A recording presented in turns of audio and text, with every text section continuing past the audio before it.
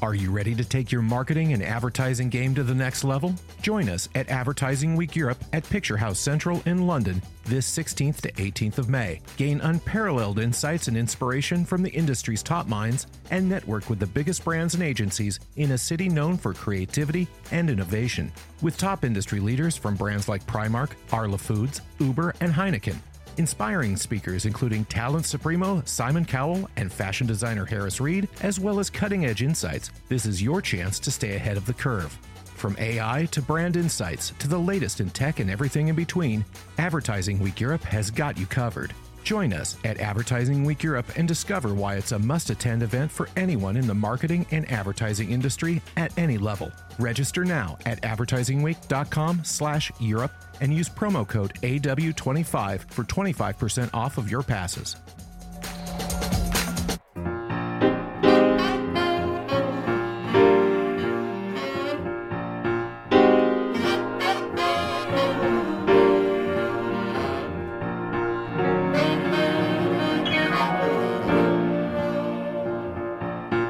Welcome to Great Minds, and today we have a really special guest who I met, Tanya, how long? 3-4 months ago now? Yeah, it wasn't that long. This year. In a wonderful place in Mexico. We met at a gathering of a group that I certainly am embarrassed to be a part of, the Genius 100. And it's an extension and ties to Albert Einstein University in Israel. Our great friend Ido Aroni, the former ambassador, and kind of just a real shaker and a mover and a doer and a connector. And Tanya and I met at that gathering, and I was incredibly struck by your story. And I thought it was a story worth telling to our audience here on Great Minds. So I'm thrilled to welcome Ottawa's finest, Tanya Woods, founder of Project In Kind. So welcome. Thank you, Matt. It's great to be here. So, Tanya, the format that we had the meeting in Mexico was kind of everybody got a little chance to share their story. And when you have a gathering of people from all over the world involved in all different, the common thread was everybody in that room, my take, Tanya, was trying to help something. And that was the common thread of everyone that was there. Your story was really something. And I'd love to go back and take you back to London and ask you to share that story here. And we'll dig a little bit deeper on some parts, talk about what you're doing now with Project In Kind, what the grander vision is for it. It's a model that's working, that's having a real impact on real people. And after all, that's why we're all here, is to try to help others and lift up others. I think not everyone sees that. Certainly on the day we're recording, we're reminded of what it's like to be selfish versus selfless with what's happening in Lower Manhattan right now. We'll just leave it at that. But I'd love to take you back to London and share your story. Oh, wow. Thanks. I'll tell you, Matt, for years, I didn't tell the story at all. And I think, when we were together in Mexico, I shared it for probably maybe the 5th or 6th time. It was a lot to share, and I'm really delighted you've asked me about it here. But, we can go way back to 2005. And at the time, I was a law school student in London, England, and I had my heart set on working with artists and working in the art market and doing cool things with creative people, which is, always something I've enjoyed. And it was summertime, and it was really hot, and it was July 7th. And so for those of you who don't know the significance of that day, I'll walk you through it. But for me, it was a normal day at the start. By the end, my life was completely different.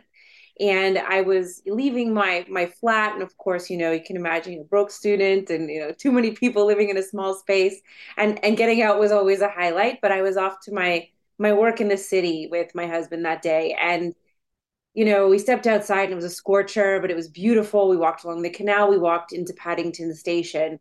And, if you've been in Paddington Station, you know what it's like. It's a hustle bustle in the morning and everybody's running everywhere and it's madness. If you've never been, you can imagine, a very grand, beautiful station, the scene probably out of many movies. And, part of the trip every morning was walking through it. It was wonderful. It was a total dream come true for me to be there. And the summer job I landed was with a great law firm. I was working for the bank. I mean, like the world was great. We were on top of it and pursuing our dreams and as we were getting started out in life. And we went down the escalators. So it's a very short ride kind of down to the tube platform where we catch our subway every day. And on our way down, I looked at my husband and I said, like, it was really hot. And I was kind of dreading the stickiness of the subway. And I'm sure New York gets like this too. And we were walking up to the platform and something just it tugged really hard at me, and I just got nervous and anxious, and I looked at him and I said, do we need to do it today? And my foot was sort of like half on the tube. The door had opened at this point and we were sort of the last ones to get on. And he looked at me and I could see something wasn't right. And he said, you know what, I can be a little late today. And I just gasped this kind of big sign. I took my foot sort of off, and it all happened within moments. And we went back upstairs. And the tube, pulled away, and we walked up and didn't think again of it. And about 45, 50 minutes later, um, we got to our, respective places in the city, got off our bus. We decided to take a bus, and we said goodbye, have a great day, have a great day. And I walked toward my office around the corner from his. And when I got in there, it was hysteria. It was absolutely pandemonium, panic, and hysteria. And they said, we weren't sure what happened to you and where were you? And I thought, oh my goodness, like, I know I help everybody around this place, but I can't be that important. What is going on? And I had no idea what I had just, kind of missed by literally a breeze. The phones, weren't really working. The secretary said to me, Tanya, there's been chaos in the subway and it happened right near you. And I said, what do you mean? And we backtracked it and we looked at things and we thought, oh my God. Terrorists had blown up the subway. We mapped it out. We pretty much 99.9% confidence our subway that we would have been on blew up at Edgware Road, the following station after Paddington. The buses, where we used to live the year before around Bloomsbury, there had been a bus explosion. And in the city, there had been a couple stops past where we would typically get off for work, had also been blown up. And so began the change. You know, the day of an event like that, you're in New York, Matt, and New Yorkers, that have lived through 9/11 have their stories. Everybody has their story of that day. And, in so many ways, I'm grateful for mine. And yet I struggled with it. The strange feelings around knowing that people died. People died on their regular commute, the same commute that I would have taken. It's a big thing to process. People didn't deserve to die. They didn't deserve it at all. This shouldn't have happened. Why do these things happen? For years, I questioned it. I actually had to leave London. I suffered very serious post-traumatic stress disorder after. And it wasn't even as much the day of, it was everything that followed. Because of where we lived, we were shuttled on and off buses with police and guns, and the city was chaos for weeks and weeks. There was, pandemonium behind us in Bayswater at the tube there. A young Brazilian, I think he was a young Brazilian worker, ended up being shot dead because he was suspicious. Everybody became suspicious. And, Edgware Road is this vibrant place. London, for my London, was a vibrant place. And so many cultures coexisted in such an amazing way. And the police didn't have guns before that time. And overnight, the place changed. And it changed me. I was so afraid, like many, I was so afraid of like what's happening now. And you don't really know how to handle it. The British are amazing. They have like such a stiff upper lip. They get it, they get it honestly and sadly at the same time from years of experience with various, interfaces with it, terrorism and violence and so on. But that's not my norm. I mean, I grew up in Ottawa. Until recently, Ottawa is like the place, where lumberjacks started our country, and it's so peaceful and small. And I had never lived in a world like that. And so I had been really enjoying my studies, and I was so grateful beyond words. I still am grateful beyond words. There's no words that could capture the experience properly for this format, or any maybe. But I I survived. I wasn't hurt. I didn't die. I survived as a witness. And when you witness something, it behooves you to live the experience forward, and it behooves you to do something good. And that's the value proposition that kind of cemented itself very quickly. I thought, all right, so I'm not able to carry on. I don't know how to handle this. I'm going to head back to Canada and finish my studies. I'm not leaving London. I'm not leaving it here. I'm taking it with me. I'm taking everything about this place with me. It's going to stay with me forever and ever. And I'm grateful that I've had these experiences. I'm grateful I was there to begin with. It's a privilege to go to a wonderful school like the London School of Economics. That's a privilege. It's a privilege to be able to put yourself through school. It's a privilege to live in a city like that. It is a privilege. And I had learned a lot, and I committed very, very quickly. I thought, okay, what am I going to put my life to? What kind of good use am I going to do with this situation and with what I have? And I didn't have money. I was poor. For a long time, you don't continue on post secondary and end up with a big bag of money right away. That doesn't happen, if ever. But it doesn't happen then. And I thought, okay, I've learned. I've had the privilege of studying at this amazing academic institution. I've had the privilege of being alongside some of the most brilliant creative minds in the world. Like, and I want to help them. I want them to be more brilliant. I want them to be so successful. And law is a tool that can help them to get there. And so, that day was a big day. Those weeks following seemed like an eternity, um, but I came back and I started putting it to good use. Talk about the aftermath. You mentioned post-traumatic syndrome. I would imagine, I was in the World Trade Center many, many years ago. My office was there in the early 90s when there was a relatively minor terrorist attack in contrast with what happened in 2001. But I would imagine there was a lot of guilt associated with that. Why did I get to live while others did not back off that platform? That must have been a lot to wrestle with. It was huge. It was huge. I buried it for a long time. I didn't even want to deal with that. Like, it was just, thank God I had lifelines to get me out of London so I could try and find a sense of peace. Um, Thank goodness I had a law school to receive me and give me some credit for the work I had done. I was going into my last year. I already had a job secured. I was doing exceptional work in the space of arts, and law. It was awesome. Like, I was just living so privileged and so fortunate, and doing really well. And I think I struggled with the loss of that life. Like, Ottawa and London are very different places. And so, I was sad I had to leave that place I was building my life. I was sad I had to leave my friends. I was, not even phased that I had to do, more schooling and start again. And that didn't even bother me. But it wasn't until maybe like a couple of years after that I let the guilt seep in. And, I left London with so much fear. I felt like, I was in some kind of fishbowl, and I never knew if there was a gun pointed at the top. And I mean, I can visualize that because it's the distinct feeling. I just never knew what was going on. And it was chaos for so many weeks and months after. It was constantly getting rerouted off buses. All of a sudden you couldn't use a tube because there was something suspicious. You couldn't do this, you couldn't do that. Like, it was very, very, very alarming. And then the guilt set in. So once I kind of realized I was safe, once I kind of realized I was back-ish on track, then the heavy, heavy load started to settle in. And it was like, oh my goodness. Oh my goodness. I was grateful it wasn't me. And then I felt guilty it wasn't me. It was really, really difficult.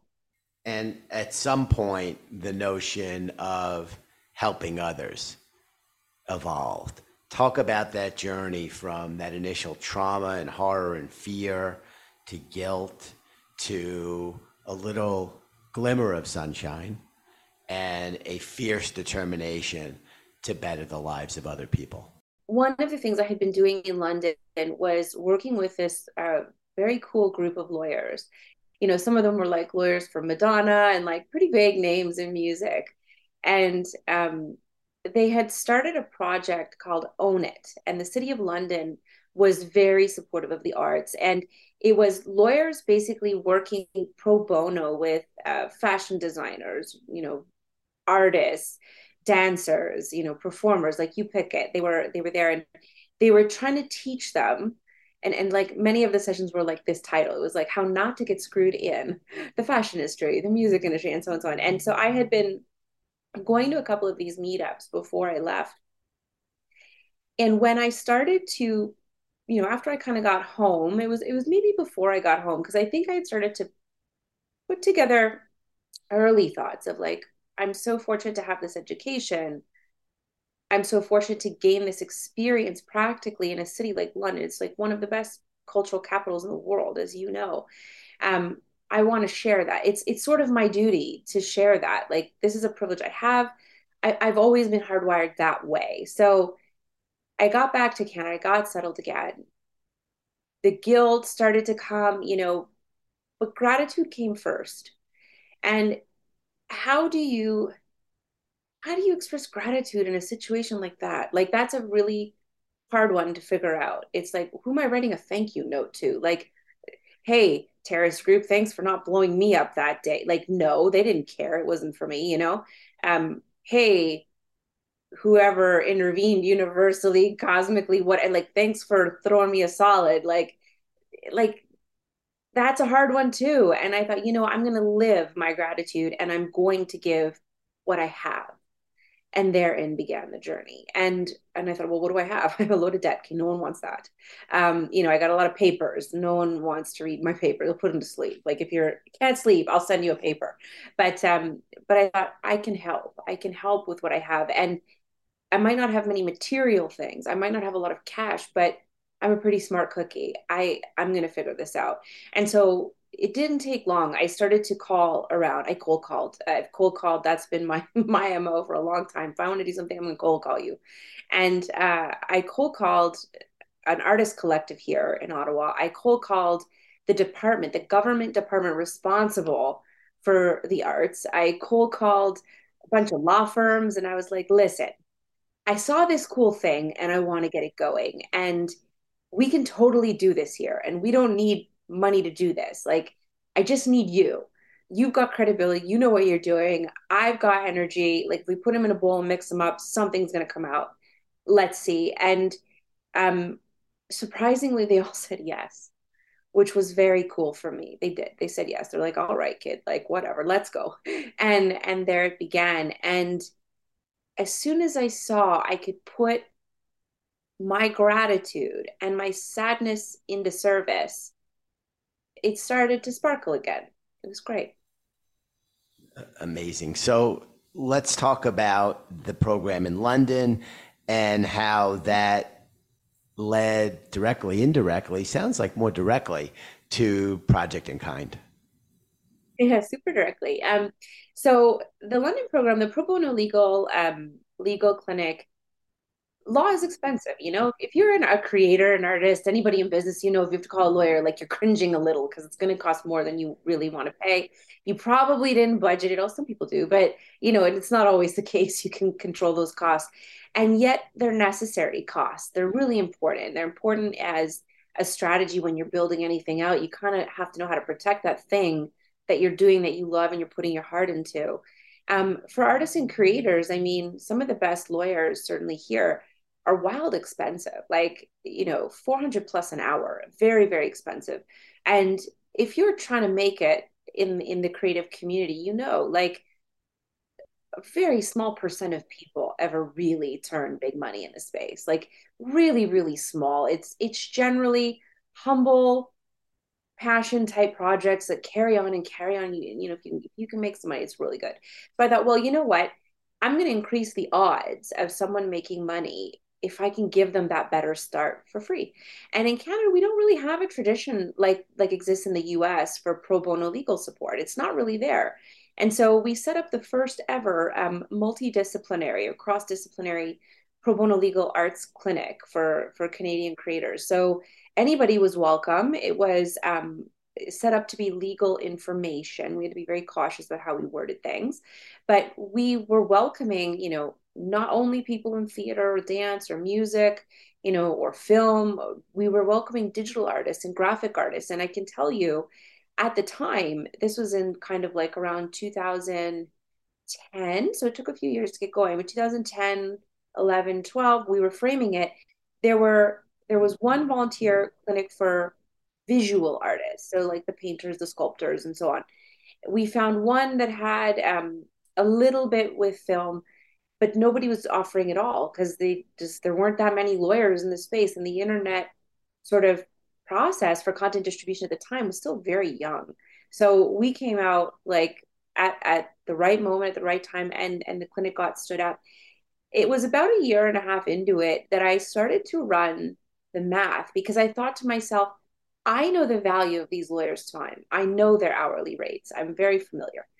Um, does our community understand? Because it was more than that. We were getting like gallery space, beautiful gallery space to host these events. We were getting the lawyers. We were getting, though, also other professionals in the various industries to come and spend their time, and accountants. Like you think of whoever you might need to do well to set up your business. We were reaching out to them, and of course, we were having skilled volunteers.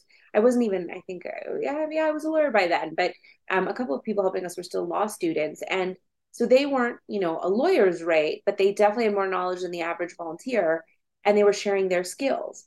And so I just did a quick bit of math on the back of my napkin. And like in a year, I realized we had over $40,000 of in-kind contribution. And then I started wondering, how can I say thank you? It kind of a repeat question, like, how do I express gratitude for this now? Um, a thank you card, yes, but I wanted to do more than a thank you card. I wanted to really like help their business. Like, how can I like high five you in a business way?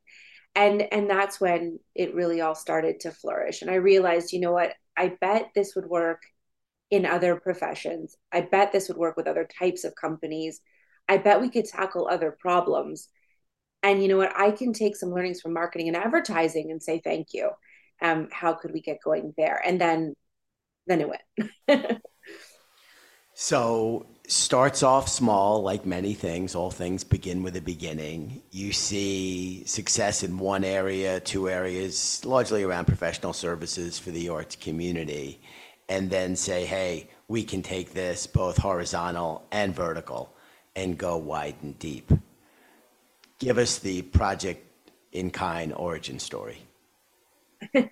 So you got kind of the first half of it, which was, the back of the napkin math. And then we started to test the idea. So like, the good housekeeping symbol? Sure. The companies have this good housekeeping seal. Like it's a seal of approval. And when customers see it, they're like, we love this. And so on. So we actually started with a sticker. And I thought, okay, what businesses want to even be associated with in-kind giving and kindness? Like, is this just fluff? Is this just a like, who will like this? And so we literally went out to the street and started walking up and down our local main streets and talking to the different owners of small, medium businesses. We called the managing partners of various types of service firms. We checked in with government. We called schools, universities. I just thought, let's just see. Do they even want to be associated? That was the first question. And the answer was very, very quickly, yes. Then it was like, well, will they pay for it? And then the answer again was, well, yes. And it was like, okay, well, that's nice, but that's just a sticker. How do I get them like actually engaged? Is this something that I can build more than a sticker? Can we make a network? And then in 2013, that was kind of the idea we were kicking around. There was sort of an intervening event at that same time where, again, I was having these big questions. And I thought, you know what, I'm just going to go for it. We're just going to see what happens. And so, yes, was the answer. So the community wanted more than just a sticker. They actually wanted community and they wanted cross connection. So the guys who ran, the awesome bike shop actually wanted to be connected to the coffee shop, and the coffee shop wanted to be connected to the drugstore, and the drugstore wanted to be connected to the bank, and the bank wanted to be connected to the pro sports teams, and so it went. The city wanted to be connected to all of them. The federal government wanted to be connected to all of them. So this desire for connection, horizontal, vertical, diagonal, every which way you can imagine, it's prevalent everywhere. Period. When you're talking about doing something good, when you come to the table to people and you say, "Cool, uh, who's up for? Put your hand up if you want to tackle poverty this time." And so we started to pick single focus issues, so big issues like poverty. And then we drill it down and we'd say, okay, what about poverty? Well, let's shine a spotlight where there needs to be more spotlight. Let's talk about kids living with their families in poverty. And that was our first event we did with our community in 2015. By this point, we gave ourselves a name. It was called Kind Village. And that was just very much not hyper creative. Again, for your listeners, are probably rolling their eyes like, well, that's pretty obvious. But, we were trying to test things here. And so we called it Kind Village because that's what we want to build, kind villages. And we saw everybody come to the table. We said, we're going to collect pajamas. Little did people know that children living in poverty with their families often don't have PJs. They don't have PJs because it's not a necessity. They can sleep, in their diaper. They can sleep in their clothes. But it's actually a necessity for kids to grow up well, to come out of poverty. A solid nighttime routine is essential. There was so much research coming out of the US, Carter's, Oshkosh, even Oprah Winfrey, I think, has been behind some of these big pushes around this specific topic. And in Canada, there had been nothing. Like no one was talking about it. And it was a wonderful woman in the community. She had this great idea. And I said, you know what? I have an idea too. Can we tag team and try this out? We'll grab your cause, you roll with us on the process. And it worked. And so we brought together over 30 companies that day. So we did a 1-day thing. The city gave us free buses. So anybody that wanted to come to this, we set up like an event, could take a city bus for free to come. So awesome in-kind contribution. They were foregoing actually quite a bit of money for that. We had the most beautiful venue on our pro sports kind of complex. So in Ottawa, we've got this wicked soccer pitch and football field and ice rink. They're all in the sort of central area. We got the owners of the teams and the stadium to give us that space. So we got that in kind. And then we had, there was a farmer's market that's often hosted there. The farmers brought us, breakfast stuff. The coffee shop brought us breakfast. The bagel shop, I know you love bagels, my favorite bagels. The bagel shop brought us the bagels, it was like breakfast. And we hosted what we called the family pajama party in the capital. And the idea being you could come in your PJs or not, you could bring new or gently used PJs. We were collecting them for several charities that were helping families in need. And it did what I hoped it would do. It blew the roof off. It was full. There were hundreds of people that came through. We had no dollars, $0 for everything. There was no dollar spent because we didn't have it. But we had the best party ever. It was fully decorated. We had all the mascots. We had everything you could imagine, a full day of fun. But the best part was we collected over 500 pairs of PJs for kids. We also collected diapers. We collected food, toys, and money.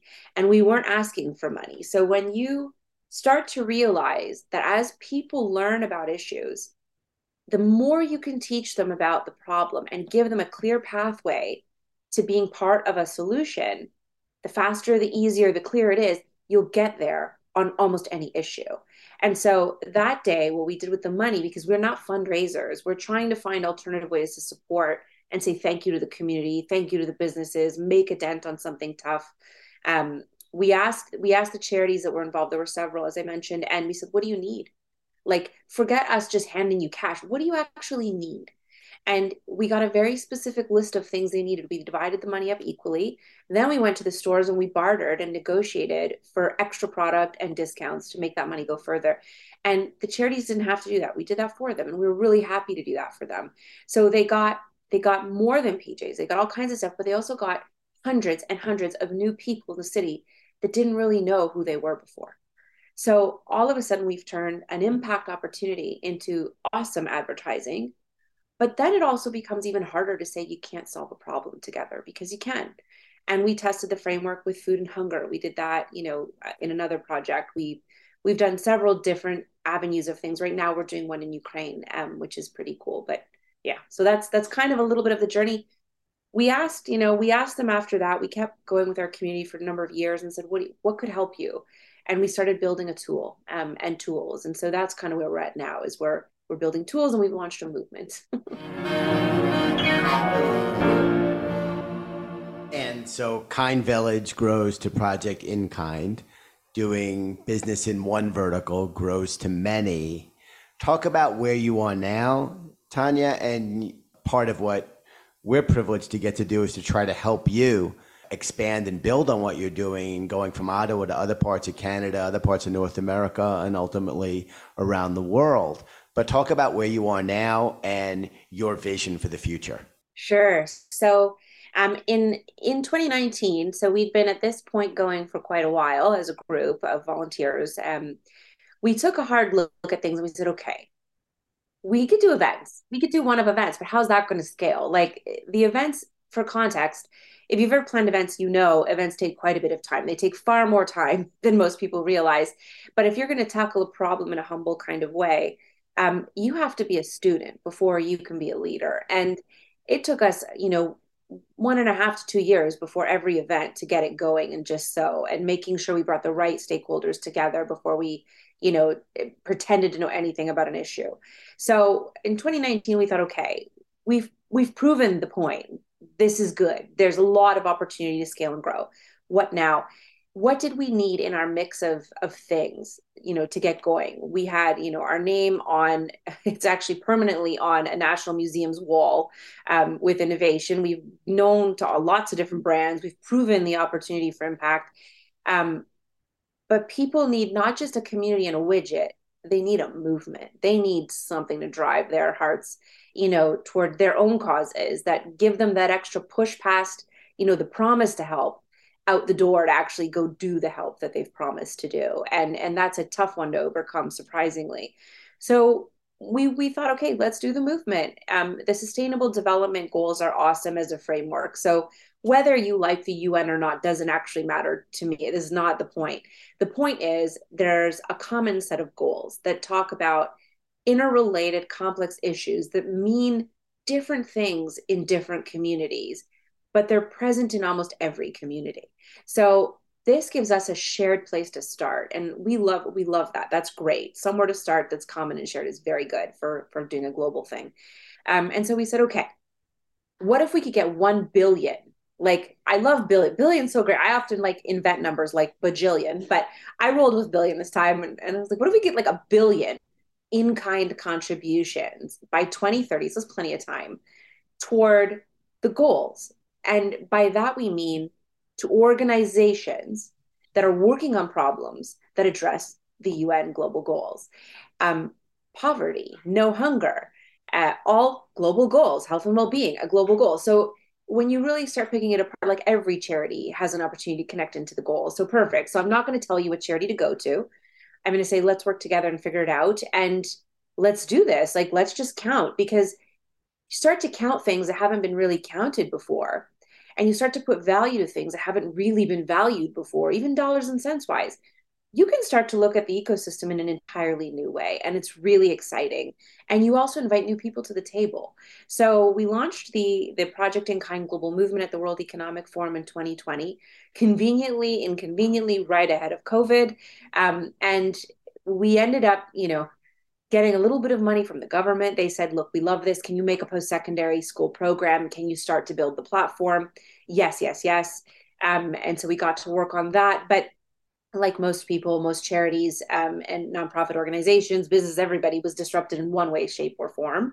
And we were too. And so we just became hyper resourceful. We created a report of COVID in kind giving just to showcase and capture that moment in time where you could really see companies making contributions. Like, it wasn't, yes, there was cash appeals, but it was like, we need PPE. We need food. Supply chains have been disrupted. So if our cash can't get it today, like, we still need it. So who can send it to us? And so that's where we've been going. So we're in Ottawa primarily still. We have started to explore right ahead of COVID. We had started to explore the US. We were creating some partnerships in Denver, a wonderful community there, reaching out lightly to California, to New York, and Europe a little bit. And we got a small bit delayed, but no trouble. We're going to get back to it now. And yeah, we're looking to bring people on to join the movement and help us and just share with us, the numbers, like what are they giving in kind? How can we tell that story and inspire everybody? Absolutely fantastic story and so inspirational. You're making a difference in people's lives.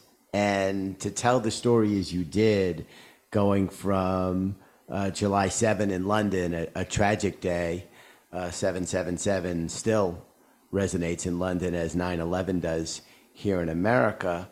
It's an incredible story, Tanya. And I can't tell you how much I enjoyed having you here and how committed we are to helping you achieve your vision. I think, one of the great proverbs from Nelson Mandela, and I won't get the words exactly right, but the way you fill your cup is by filling other people's cups. And you know that and live that life as well as anyone who I've ever met. It's been a privilege to get to know you and to hear your story. I love it. And I'm thrilled that we got a chance to talk about your journey and project in kind here on Great Minds. So thanks for doing this. Thanks for making space for us, Matt. We're excited to work with you and the community. Fantastic.